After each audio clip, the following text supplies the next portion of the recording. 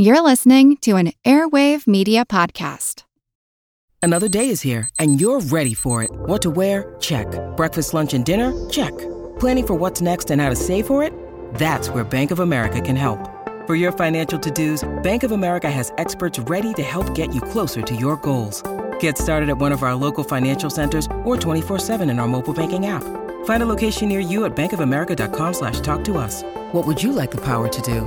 Mobile banking requires downloading the app and is only available for select devices. Message and data rates may apply. Bank of America N.A., member FDIC. Hey, it's Ryan Reynolds, and I'm here with Keith, co-star of my upcoming film, If, only in theaters May 17th. Do you want to tell people the big news? All right, I'll do it. Sign up now and you'll get unlimited for $15 a month and 6 months of Paramount Plus Essential Plan on us. MintMobile.com/switch. Upfront payment of $45 equivalent to $15 per month. Unlimited over 40 gigabytes per month. Face lower speeds. Videos at 480p. Active Mint customers by 531.24 get 6 months of Paramount Plus Essential Plan. Auto renews after 6 months. Offer ends May 31st, 2024. Separate Paramount Plus registration required. Terms and conditions apply if rated PG.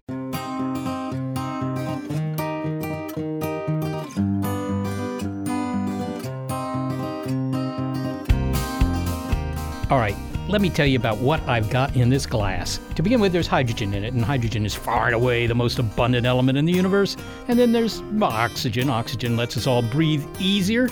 And I've got them combined in a 2-to-1 numeric ratio. So I'm just going to take a little bit of it here. Okay, water. It's an essential ingredient for life as we know it. Now, if I were to lower the temperature, what's in this glass, to 32 degrees Fahrenheit, 0 Celsius, you would get solid H2O. That frozen lattice of hydrogen and oxygen atoms, it's also essential to life, and it's disappearing. I'm Seth Shostak. I'm Molly Bentley. Welcome to Big Picture Science, produced at the SETI Institute, where researchers investigate the nature and origin of life. On Big Picture Science, we step back to get the wide-angle view on science and technology, and in this episode, from the Arctic to the Antarctic, global ice is disappearing.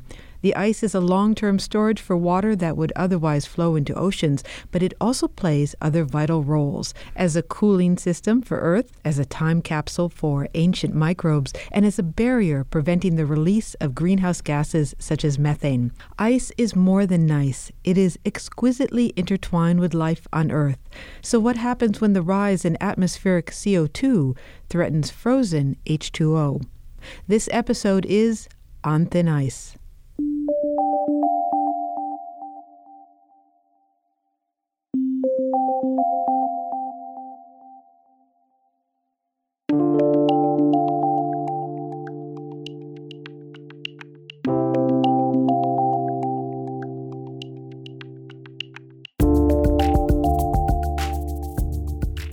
Ice is many things. It's a coolant for a summertime drink, a surface for practicing axles on skates. It's also beautiful. Snow and ice can turn trees and fields into sparkling art. And an ice crystal, close up, well, it's a symmetrical wonder of ethereal intricacy and beauty. Ocean physicist Peter Wadhams has long been enamored with the beauty of ice in all its wondrous forms. The Cambridge University scientist has spent nearly a half-century literally on ice, traveling there by foot, plane, ship, and submarine. He is a world authority on Arctic sea ice. So, to get to the Arctic Circle, remember this. It's 66 degrees north. If you go still farther north, you'll notice that there are days in winter when the sun doesn't rise and days in summer when it doesn't set. And the same is true in the Antarctic. The Antarctic Circle is also at 66 degrees latitude south. Sea ice and its snowy blanket create the Arctic's signature white hat. Sea ice is frozen water floating on the sea, and a large portion of it melts in the summer as part of an annual cycle. There is sea ice in the Antarctic too, but more Arctic ice remains through the summer months, when, even after shrinking to its minimum extent, it never disappears completely. And sea ice does us a favor by reflecting sunlight and cooling the planet. But that cycle is changing. Global maps of the Arctic in summer may soon look quite different, says Dr. Wadhams. A Farewell to Ice is the title of Dr. Wadhams' book about the importance of Arctic sea ice and the implications of its disappearance. Peter, I can picture glaciers and icebergs because I've seen them in photos and movies. But how is sea ice different? Well, sea ice comes from the freezing of seawater. So, in fact, there's vastly more sea ice in the world than there are icebergs, even though the sea ice is much thinner, maybe only gets to be 3 meters thick after several years of growth, while an iceberg might be 300. But it covers the whole of the ocean, the whole of the Arctic Ocean and a large part of the Antarctic Ocean. So there's much more of it, or at least there was. But now it's shrunk back from filling the Arctic Ocean, and it now is only filling about half the Arctic Ocean. So we now have real open water in the summer, which is, in a way, psychologically, it's separating North America from Asia in a way that we weren't separated before. And the area is shrinking very fast in summer, and we expect that it might shrink to zero within less than 5 years. A very short time, we'll be seeing a period of ice-free Arctic just for a month or two in the summer. I can imagine that from the standpoint of, I don't know, maybe polar bears, this decrease in the amount of sea ice is a serious matter. But on the positive side, I mean, some people would point out, look, if you're shipping something from China to Europe, this would allow you to, have a northwest passage. That's a good thing. Yes, there's a couple of advantages. One is Arctic shipping. You ultimately will be able to sail straight across the Arctic Ocean, so you can get from the Far East to the west coast of North America or to Europe very much more rapidly than you can now. But the advantages, the economic advantages of that are far more than offset by the economic costs of the climate change impact that the retreat has. I mean, it will speed up the warming of the whole planet because it's replacing a white surface by a dark surface, that's the open water, which means that much more radiation is absorbed in the summer and the planet warms up more quickly. It also, because the planet's warming up more quickly, especially in the Arctic, the Greenland ice sheet is melting more rapidly, and the Greenland ice sheet is the biggest contributor to sea level rise. So we'll find sea level rise accelerating as well. And then, of course, there's this effect, as the ice retreats, the open water that remains warms up, and that melts the permafrost along the coastal regions and gives you an extra methane release, which will speed up global warming again. So the sea ice retreat, which people think of as just a kind of response to global warming, actually itself causes more global warming and other effects like sea level rise. So it is a pretty dire thing to be happening. What you've described there is, just a positive feedback system. So you melt some ice, you reduce the amount of reflected sunlight, and that causes more ice to melt and so forth. Does this process just run away at some point with all the ice at the poles turning to liquid water? Well, it almost does, yes. I mean, a real runaway climate change would be something like happened on Venus and turned Venus into a dead planet because all the water evaporated. But this is a sort of semi-runaway in that already we're finding that the retreat of sea ice plus the retreat of the snow line in the northern hemisphere, that's moving backwards as well. That's equivalent to adding 50% to the amount of carbon dioxide that we're releasing into the atmosphere. So the direct warming of the planet caused by burning fossil fuels and so on, where every 2 molecules of carbon dioxide that we stick into the atmosphere to cause global warming, we're getting another one free, another extra 50% of global warming free, which is the feedback effects of the sea ice retreat that's caused by the direct global warming. Just on a personal note, you've been studying Arctic sea ice for quite a while, and you've used submarines many times to do that. Can you just describe for me what it's like to study the sea ice from a submarine? I mean, looking up there, what do you see? Well, it's the best way of doing it because it's very difficult. You can measure the area of sea ice easily with satellites because you can see the ice. But the thickness you can't measure except by going underneath and then looking up with a submarine. So with a submarine, you sail underneath, you use an echo sounder to look upwards, or nowadays you use a multi-beam sounder, which gives you actually a picture of the bottom of the ice. And as you cross the Arctic, that shows you how much ice there is, what the average thickness is, what the maximum thickness is. All the parameters you want to know about the thickness you get from a submarine. So all you have to do is to not feel claustrophobic in a submarine, and you can collect data very effectively. But it's not really as safe as it looks. You're on a submarine, you think you're very safe, but in fact I think the closest I came to death in 47 years of sea ice research was actually shirt sleeves in a submarine rather than wrestling with a polar bear or anything like that. Sounds like you're not about to become a dive junkie. Peter, no, I think not. Peter, you write that the Paris Accord falls short if we're to preserve the world's cold places, and specifically the sea ice we've been talking about. How so? How does it fall short? Well, firstly, there's a very positive thing about the Paris Accord, at least there was until the declaration by Trump, because it was the first time that every country in the world agreed that the biggest enemy we're fighting is climate change, that we actually have to take this very seriously, and that every country should develop plans for reducing its carbon emissions and switching to renewables and trying to reduce the level of carbon dioxide in the atmosphere to the point where global temperatures won't rise beyond 2 degrees.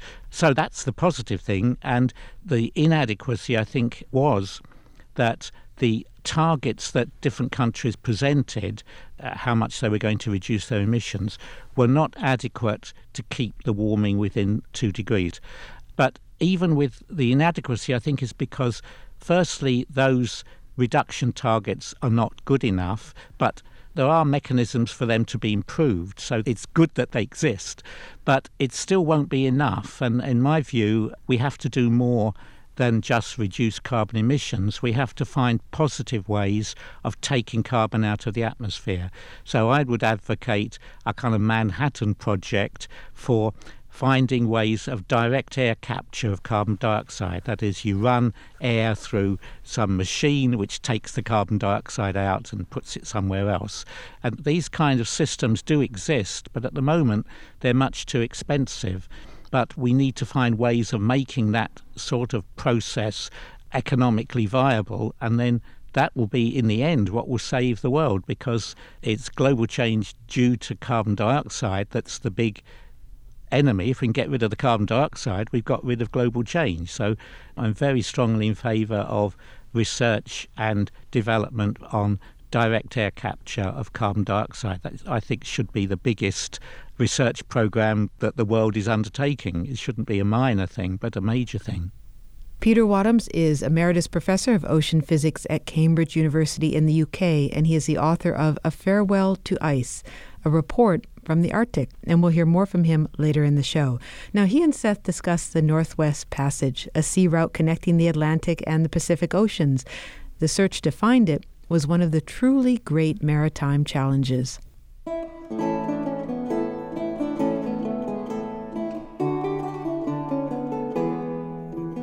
When Columbus first sailed the ocean blue, his goal was to find an alternative route from Europe to the Far East, to the riches of China, Japan, the Spice Islands. America, however, was blocking his way. So explorers bound for the East, who came later, began searching for a water route around it. The dream was a Northwest Passage, a short way from Europe to the East. And so over and over they sent ships and sailors, even canoes up Canadian rivers, to find this passage. And over, the unyielding ice thwarted their efforts. The freezing conditions of the Canadian Arctic were frequently lethal, and so the quest for the Northwest Passage spanned 500 years. 500 years. The search for the Northwest Passage was one of the longest-running deliberate projects ever undertaken by humankind.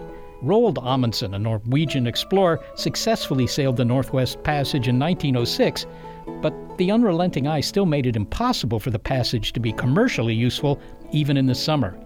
But this once forbidding route through the Arctic is changing. A ship just set a new record with its voyage through the Arctic's Northwest Passage. The Finnish MSV Nordica, with a team of scientists and journalists on board, made the more than 6,000-mile northern journey from Vancouver, up around Alaska and across to Greenland in just 24 days. It's the earliest a ship has ever been able to pass through the treacherous pass, where thick ice has blocked many explorers, but the ice is slowly melting away due to global warming. The summer of 2017 brought us even closer to an ice-free Arctic. Roald Amundsen would be stunned. Arctic sea ice is melting sooner each year, and according to the National Oceanic and Atmospheric Administration, satellite data show that summer Arctic sea ice cover has declined by 30% over the last 3 decades. The fragile Arctic is warming faster than any other region on Earth. The warm temperatures are also thawing what was supposedly permanently frozen ground.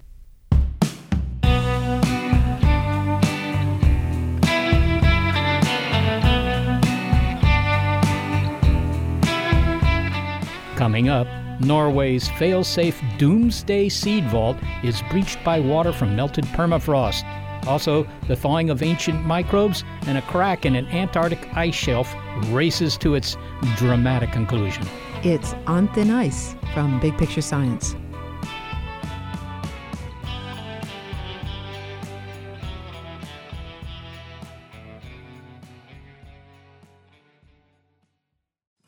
When you need mealtime inspiration, it's worth shopping Kroger, where you'll find over 30,000 mouth-watering choices that excite your inner foodie. And no matter what tasty choice you make, you'll enjoy our everyday low prices, plus extra ways to save, like digital coupons worth over $600 each week. You can also save up to $1 off per gallon at the pump with fuel points. More savings and more inspiring flavors make shopping Kroger worth it every time. Kroger, fresh for everyone. Fuel restrictions apply.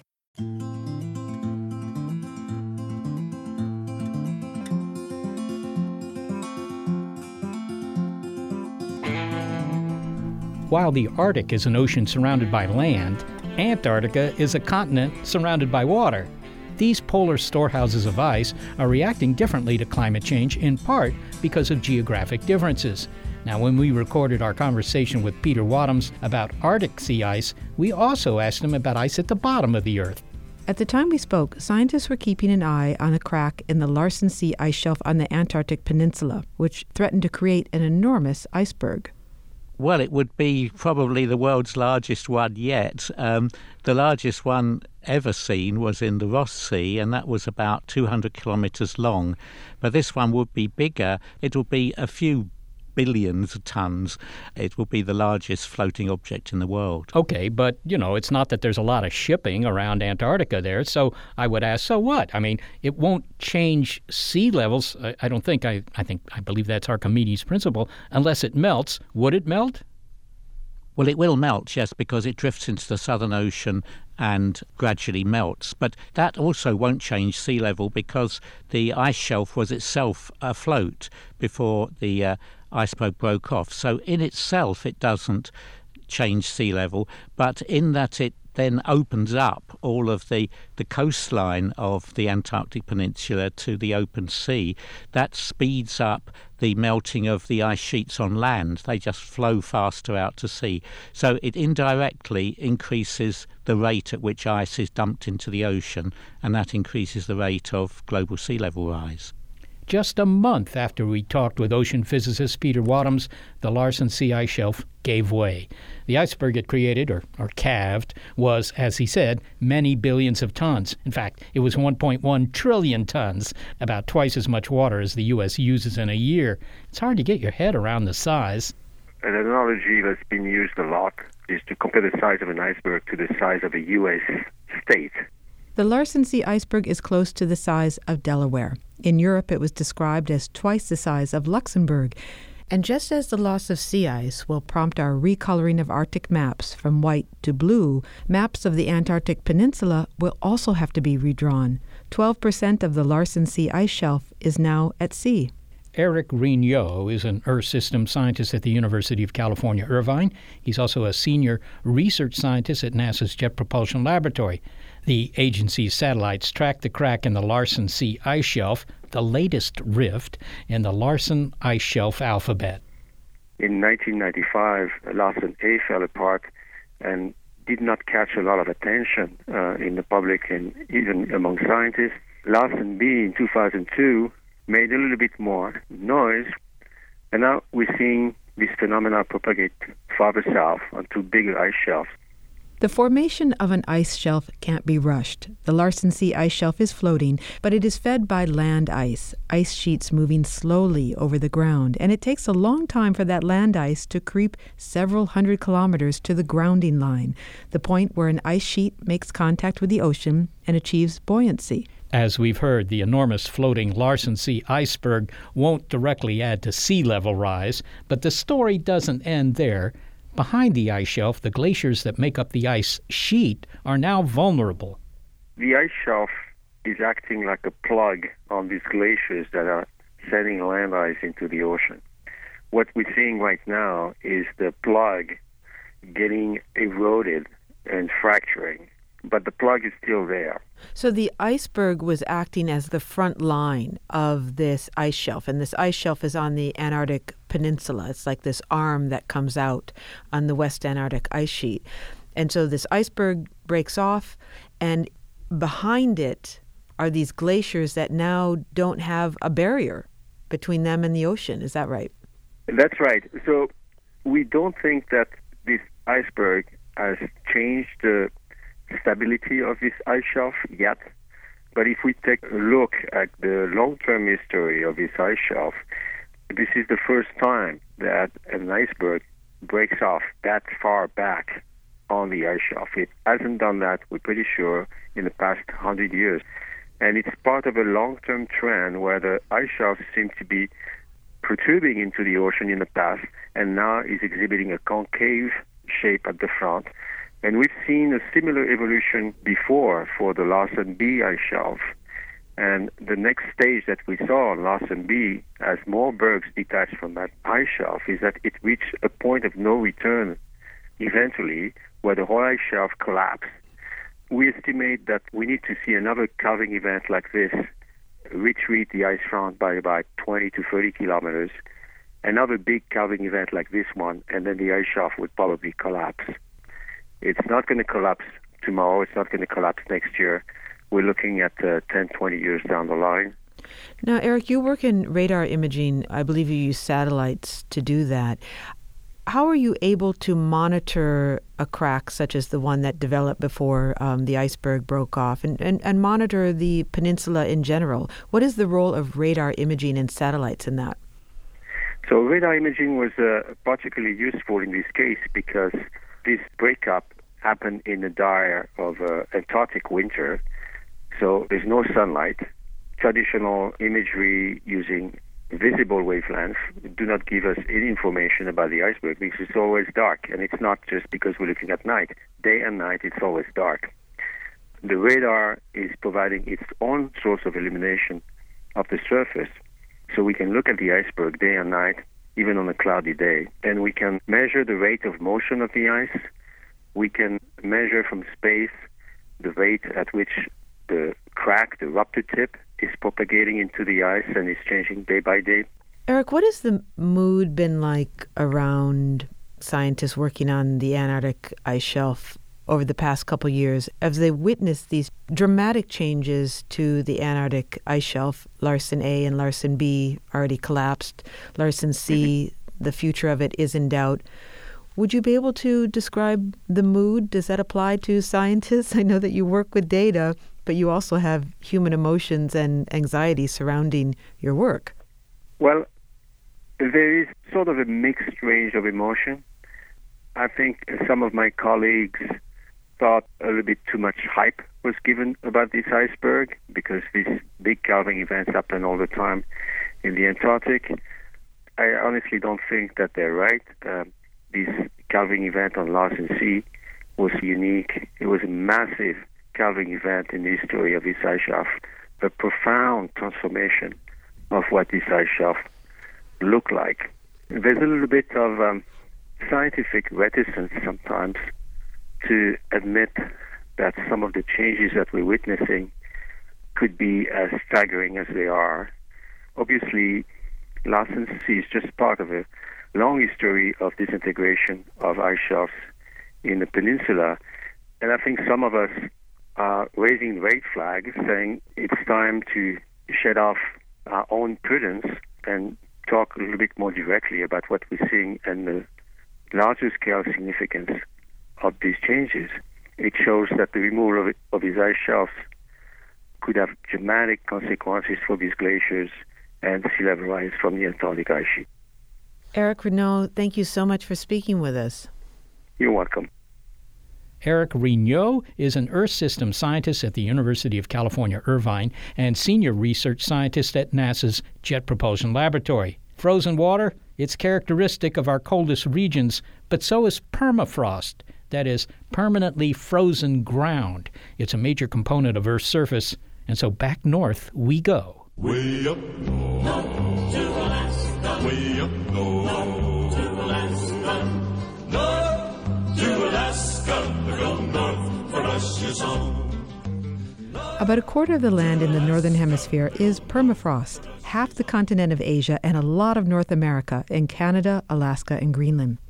Until recently, permafrost wasn't of concern to scientists because, as its name suggests, the soil was permanently frozen. That it is now melting is worrisome because locked in the frozen soil is a lot of organic matter, dead plants and animals thousands of years old. As temperatures rise, organic matter is freed from its icy tomb and decays, releasing methane and carbon dioxide into the air, and both are greenhouse gases. Peter Wadhams reminds us why we want this particular ground to stay chilled out. What keeps permafrost frozen is really the air temperature averaged over the whole year, and especially the air temperature, of course, below ground, because that's where the permafrost is.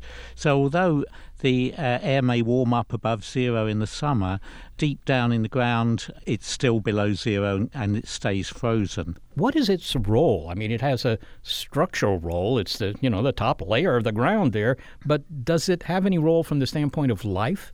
Well, no, it's actually prevents life in a way. Because it's there, it's like a protective cap over the deeper parts of the soil. And certainly offshore, which is the biggest threat of all, it's a protective cap over a very deep layer of sediment that's full of methane that would like to get out and get into the atmosphere. So it's really a barrier rather than something that actually helps life. But it does help it indirectly, I mean, doesn't it? In a kind of prophylactic way, because if you say it's a cap on all that methane, I mean, if temperatures are rising, which climate change scientists assure us it is, that could lead to what? A mass melting of the permafrost with what consequence? Oh, very, very serious consequences. There's two things going on at the moment. All the permafrost on land is very slowly melting because of the air temperatures going up. But it will last for many decades yet, but it is slowly melting, and as it melts, it releases a kind of gooey mulch, which was the original vegetable matter that was frozen, and that generates methane and carbon dioxide and a lot of other things as well. So it's a slow release of climatically active gases from a very large area, about half of Asia. But there's a concentrated effect in one particular area, which is the shallow waters of the continental shelves off the Siberian coast, all the way along the Siberian coast from Bering Strait to the Barents Sea. You have permafrost there at sea, underwater, but that's melting very fast because the water is warming up. And so when that melts, what's underneath that is methane in the form of methane hydrates, which is a kind of a methane combined with ice. That gets released, and we're getting more and more methane being released into the atmosphere now from the Arctic offshore regions. You can see great bubble plumes of this coming out in the summer. Well, just to be clear, the methane, it's not that it's a fire hazard so much, it's that it's a greenhouse gas, is it not? Yes, well, it's to some extent a fire hazard. If you were sailing through the area in a ship, you'd have to not have any naked lights around when you drive through a methane plume. But mainly it's a greenhouse gas. It's a very powerful greenhouse gas. It's about 23 times as powerful as carbon dioxide per molecule, but it doesn't last as long in the atmosphere. It gets into the atmosphere, it has an immediate, very, very serious effect on climate, but within about 10 years, it gets oxidized into carbon dioxide, in fact, which is less powerful per molecule, but lasts and lasts for hundreds of years. Peter Wadhams is Emeritus Professor of Ocean Physics at Cambridge University in the UK, and he is the author of A Farewell to Ice. So far, he's helped explain the beneficial role ice plays other than as a global water storehouse. It is also Earth's refrigerator in the form of sun reflecting off sea ice, and a barrier in the form of ice shelves holding back glaciers or as permafrost inhibiting the release of carbon. But ice also serves as a vault. Later in the show, we'll meet the million-year-old microbes it has entombed and might release. But first, how it helps ensure your future food supply. And for that, we travel to an archipelago in the Arctic Ocean, midway between Norway and the North Pole, called Svalbard, or maybe you know it as Spitsbergen. The islands are an icy, rugged wilderness home to polar bears, reindeer, and according to some, the salvation of humanity. The name Doomsday Vault may strike you as melodramatic, but because its frigid chambers hold the world's largest collection of seeds, reflecting 13,000 years of biodiversity to be thawed in the case of a global apocalypse, the name has stuck, much to the chagrin of the stewards of the vault, such as biologist Åsmund Asdal. Dr. Asdal says that the first task of the Svalbard Global Seed Vault is to help with smaller regional catastrophes that are ongoing, such as drought or war. But it's notable that this massive, heavily reinforced vault, wedged into the side of a mountain and designed to be impervious even to nuclear war, may be meeting its match in climate change. The year 2016 was the hottest on record, the third year in a row, by the way. And in October of that year, water from melted permafrost seeped into the entranceway of the Global Seed Vault. This was described as a flooding by some media outlets. Norwegian authorities confirmed the breach in May 2017 and said that the seeds were never at risk. But as temperatures rise, the vault must work harder to keep cool. The purpose of the seed vault is to store copies of seeds that are conserved in gene banks all over the world. And of course, we have been doing this the safest way as we could. It's built in permafrost in Spitsbergen on a remote place. It's quite hard to get there, and it's also deep in the mountain, so it can stand bombs and earthquakes and so on. So it's very safe, and the construction is solid, and that is the purpose. If gene banks lose their own primary seed collections, they can get back the copies that they have deposited in Svalbard.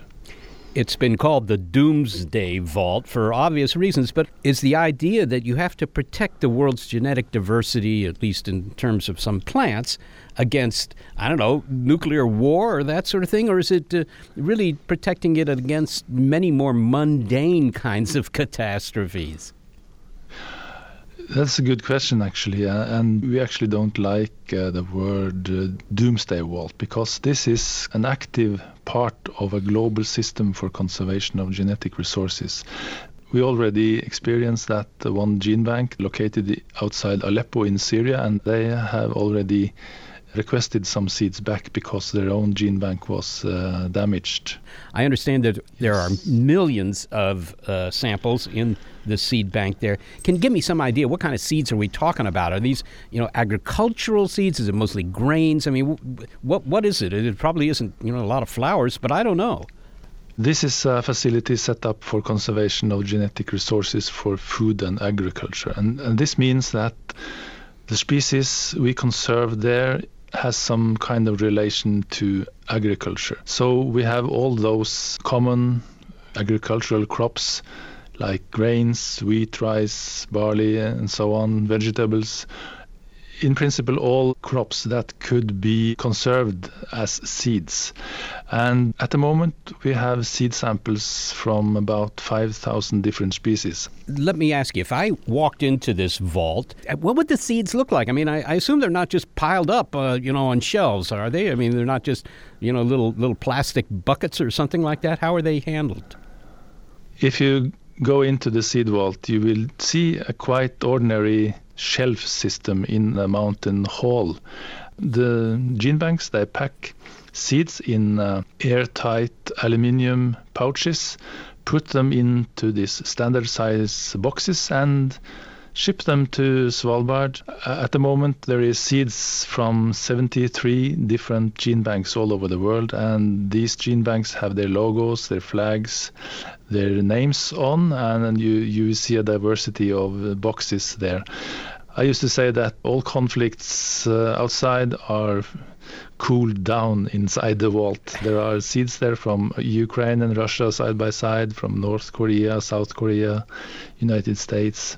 It sounds like a very cosmopolitan seed bank, but it's cold inside this seed vault. I mean, what temperature is it in there? The permafrost conditions in Svalbard, in the mountains and in the soils there, is about -4. And the optimal storage temperature for seeds is about -18, and most gene banks use -18 in their storages. So the seed vault is frozen down artificially to the same temperature, -18. So I guess my question is, how long will the seeds remain viable? Let's assume that everything continues to work. That's the idea. Are you talking about, the seeds remain viable for a few years or a few decades, a few centuries? How long from now could I take the seeds in that vault, put them in the ground, and actually, have them germinate and produce plants? I used to say that science is too young to answer to that question. One seed was found in the permafrost in Siberia, and it germinated, and it was revealed that this seed was 30,000 years old. So it depends on the species, it depends on the conditions, and very important is the moisture content of this seed when it was frozen. So well-dried peas, for instance, frozen down to -18, we expect it to stay alive for more than 1,000 years. In the fall of 2016, apparently some of the permafrost around the vault melted, and some water made its way into the vault, at least partially into the vault. It was reported in the press as flooding, but I think that was probably an overstatement. Was this really a threat to the seed vault? No, it's not a threat to the seed vault, but this is, of course, a concern. So we are about to make some construction improvements to make the tunnel completely watertight, so we can say that we really have a watertight, sustainable vault for eternity. Well, finally, Åsmund, climate change is very big in the news, and the various threats posed by climate change are well known, if not always believed, it seems. But this is the kind of threat that I don't think many people have ever thought about, the possibility that these seed vaults might be threatened by climate change. But is that really so? I mean, is your seed vault something that could withstand even the most dire predictions of the kind of climate change that might happen in this century? Of course, climate change is a concern also for us. And scientists are kind of predicting that we will have permafrost in the rocks in the mountains in Svalbard for perhaps 100 years more. And if the climate change continues, then the permafrost has melted. And that is, of course, a threat for a seed vault living on its own. But as long as we have people in Svalbard, as long as we have electricity, as long as we have resources to maintain the seed vault, it's not a threat. But of course, we have to use a little bit more electricity, and we are a bit more vulnerable if climate change really causes the extinction of permafrost in the rocks there. So this is really a big concern, not only for us, but for gene banks all over the world. Åsmund Asdal, thank you so very much for talking with us today. Thank you. It was a pleasure to talk to listeners.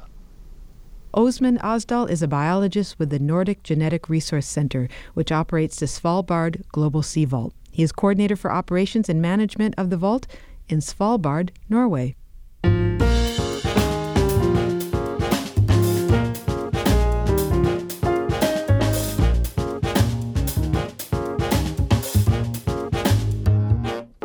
Up next, what happens to ancient microbes in ice when the ice goes away? It's On Thin Ice from Big Picture Science.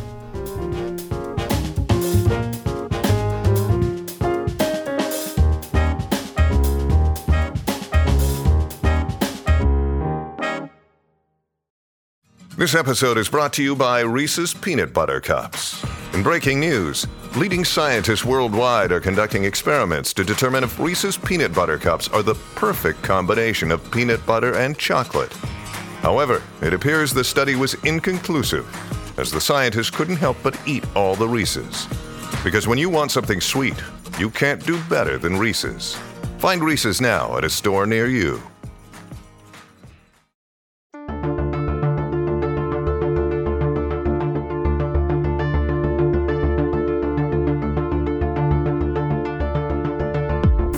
The massive ice sheet in Antarctica offers a glimpse of organisms that have been trapped there longer than humans have walked the planet. I'm talking frozen microbes older than Methuselah.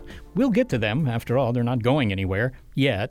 For an important stretch of human history, beginning about 10,000 years ago, around when agriculture got started, the Earth's average temperature kept steady, fluctuating by about 1 degree Celsius. Beginning 200 years ago, that changed. From the start of the Industrial Revolution to the end of 2015, the average temperature of the planet has warmed 1 degree Celsius. The Paris Climate Agreement aims to limit average world temperature rise to 2 degrees Celsius above pre-industrial levels. Now, having already increased the average global temperature by 1 degree since the dawn of the Industrial Revolution, well, we've already reached half that limit. And island nations that are threatened by rising sea level want the limit to be even lower. A goal of the Paris Agreement, from which the United States has officially withdrawn, is to prevent at least the most severe effects of climate change, such as reaching the yet unknown trigger point, where the Greenland and West Antarctic ice sheets melt. Polar biologist John Priscu has witnessed the changes that have already happened in our coldest regions over the course of his long career.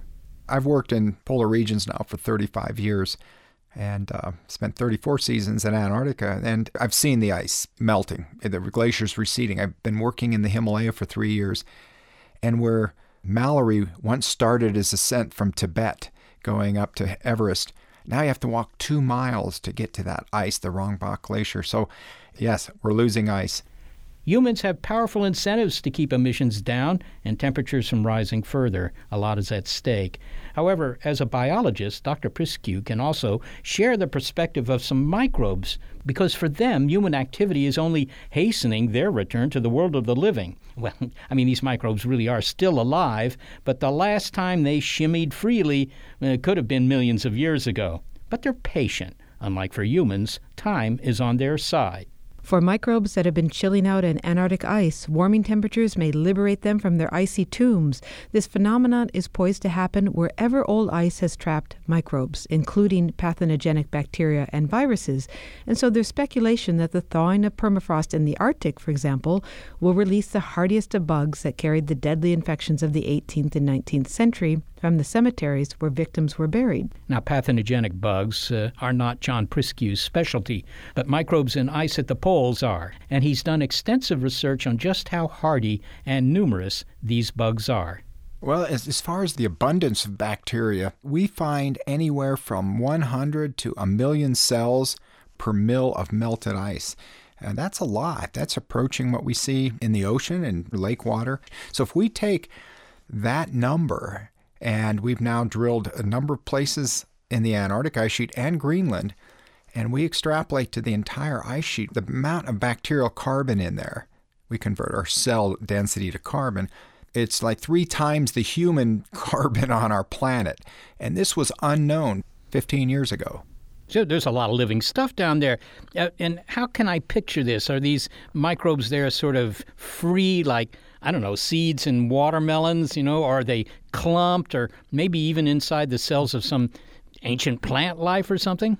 Well, these organisms, they live in, I like to think of it as small houses. But when you freeze water, you can look at your ice cubes in your ice cube tray. If you could kind of look at it closely, you would see that when water freezes, it forms crystals, and the crystals all come together in little veins, if you want, between the crystals.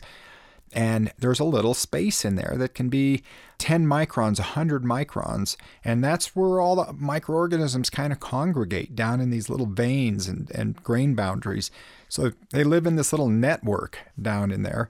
And also when you freeze water, all the nutrients that's in the water go into those veins as well. So in a sense, it's not that they're actually living in the ice. They're kind of living in the cracks in the ice where there's liquid water. Indeed, they're living in the cracks in the ice, the grain boundaries, and it's just we see the same thing in the deep earth or the deep mines or below the ocean when they're finding microbes kilometers below the surface of the seafloor. They live in little crevasses, little grains and little cracks in the rocks. They don't live per se right in the crystalline rock. John, what kinds of bacteria and microbes are there? I mean, can you tell if there's species that still exist today, or are these different species? After all, they've been there for a long time, and species change with time. Are there any microbes in there that you couldn't find today? The organisms that we have found so far are, I don't want to say table variety, but they're organisms that tend to survive in cold conditions. They can survive transport to the ice through the atmosphere. When we originally started sampling the Lake Vostok material back in the late 90s, there was a lot of concern about bringing back organisms that we had lost immunity to, and then we could bring back the plague or typhoid or cholera, these big epidemics. And there are books written about that coming out of the ice. They took over the planet. But so far, we haven't found anything we would label strongly pathogenic. Okay, so these microbes, they're on ice, but they're not necessarily dangerous.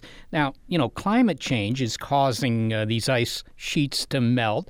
And even if climate change weren't doing that, glaciers naturally pour their ice, albeit slowly, into the ocean. So these microbes get free. They're dumped into the water, right? They're still alive when that happens, right?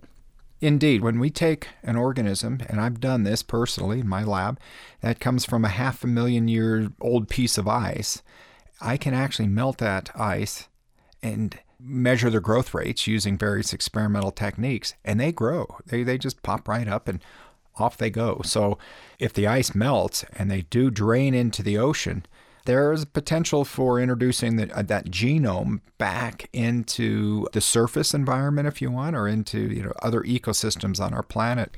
Okay, so you have all these microbes which have been out of circulation for a while, hundreds of thousands of years in some cases, maybe more, and now you're putting these genomes, this genetic material, back into the ocean. What are the consequences of that? Other than that, they get a second chance to go through life. Well, interesting you pointed that out, because we just had a paper in Nature Geosciences where we studied life under the ice sheet that originated from the melting ice sheet. So we've started studying big lakes and rivers. Some of the largest lakes on our planet actually are under the Antarctic ice sheet. Lake Vostok is the perfect example of that. These are lakes that are 3,000 feet deep, size of the Great Lakes. And these organisms, the seed for them is the ice sheet as it melts from the bottom. And what we found, I'll give you this just one example, on the West Antarctic ice sheet, the microbes in there that melt out of the ice, these microbes can actually eat methane for a living. They use it for energy, right? They're methane oxidizing bacteria. And there's methane coming up through the sediments under the ice sheet. Well, these bacteria are eating that methane. And so as it flows into the ocean, or as the ice sheet melts, it may be reducing, it's kind of a feedback here. We call it a methane biofilter, these microbes, and they eat the methane, so it's not going to go in the atmosphere. So that's just an example of what these bugs could do when they get into the liquid water. Some of them probably won't survive at all. All right, so they can come back. They get a second shot at life, even if they're 500,000 years old. That sounds like suspended animation to me, just what we see in the movies all the time. How do they do this? How do they manage to sleep for 500,000 years in the ice and then can be woken up? Yeah, these organisms do stay somewhat dormant. That word's a catchy word, but they're sleeping for a long time in this icy environment. And what they have going for them down there, firstly, it's cold. When I want to store DNA or microbes in my lab, I put them in a freezer, right? I mean, that's the same with your food. You want to keep microbes down. You slow them down, you put them in your freezer. And a lot of these organisms produce extra cellular material that helps get them through these periods. And then once you get down in the ice, there's not a lot of radiation from the sun. Like at the surface of Mars gets radiated a lot, and the surface of Europa and these worlds in our solar system where we think life may exist. But that radiation's a bad thing. It really tears up DNA and other molecules. But in ice, it's a nice screen. So you put them down in there so they're cold and they stay sub-zero and they're protected from radiation. That's not a bad place to store your molecules. You know, Robert Scott died on the ice in, I guess it was 1912, on his way back from the pole, and presumably the ice eventually covered him up, and he'll be dumped into the ocean sometime. I suppose he's not coming back alive, though. That's an interesting point. Robert Falcon Scott is still on the ice. We know the ice movement, so he's still around, and he'll be popping out. Yep, his whole crew and his tent and everything else should be coming out someday. And I've been contacted by folks down in Texas who they store bodies frozen, hoping that the families who freeze these deceased people, they hope that there's in the future some cure, and that they can then take them out of this frozen state, treat them, and then they're alive again. So I've been contacted a lot about what's in these bacterial cells that may be useful to revive, I guess, this frozen human tissue. You know, one thing about bacterial cells, they're pretty simple in structure. You know, they have very few membranes. They can take freezing and thawing very well. A human's a different kind of cell. We call it ours a eukaryotic cell. A lot of membranes, and they can't freeze and thaw very easily. If you stick your finger in a freezer and pull it out and thaw it, freeze it, thaw it, freeze and thaw it, it's going to turn black and blister and fall off. Bacteria can handle that. They don't have all these membranes. John Priscu, thank you so very much for speaking with us. Oh, it's my pleasure. Anytime. John Priscu is a polar biologist at Montana State University, and it really bends the imagination to think of these ancient microbes being liberated and roaming the Earth again. Yeah. You know, when I was a kid, sure, I read about the polar regions, but they were out of sight, out of mind. They didn't have really any effect on me. And yet, it turns out that what people are doing here and now affects that ice, and the consequences of that are going to affect all of us.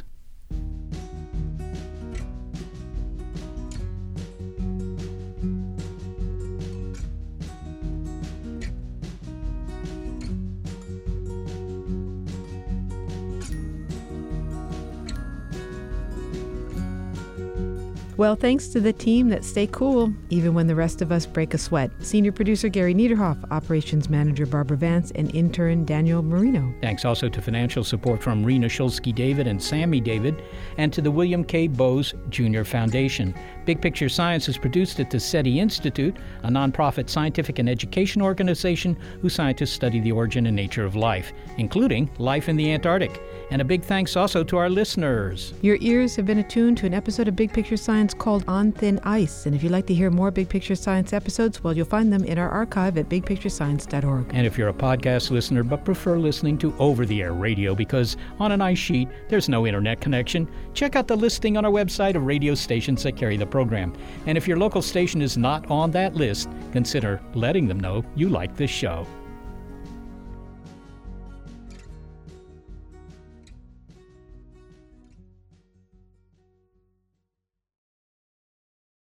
As a longtime foreign correspondent, I've worked in lots of places, but nowhere as important to the world as China. I'm Jane Perlez, former Beijing bureau chief for the New York Times. Join me on my new podcast, Face Off, U.S. versus China, where I'll take you behind the scenes in the tumultuous U.S.-China relationship. Find Face Off wherever you get your podcasts. Tech moves fast, so keep pace with the Daily Crunch podcast from TechCrunch. With new episodes every day, this podcast will give you a quick overview on everything you need and should know about startups, new tech, regulations, and more. Listen to TechCrunch Daily Crunch now, wherever you get your podcasts. That's TechCrunch Daily Crunch, wherever you get your podcasts.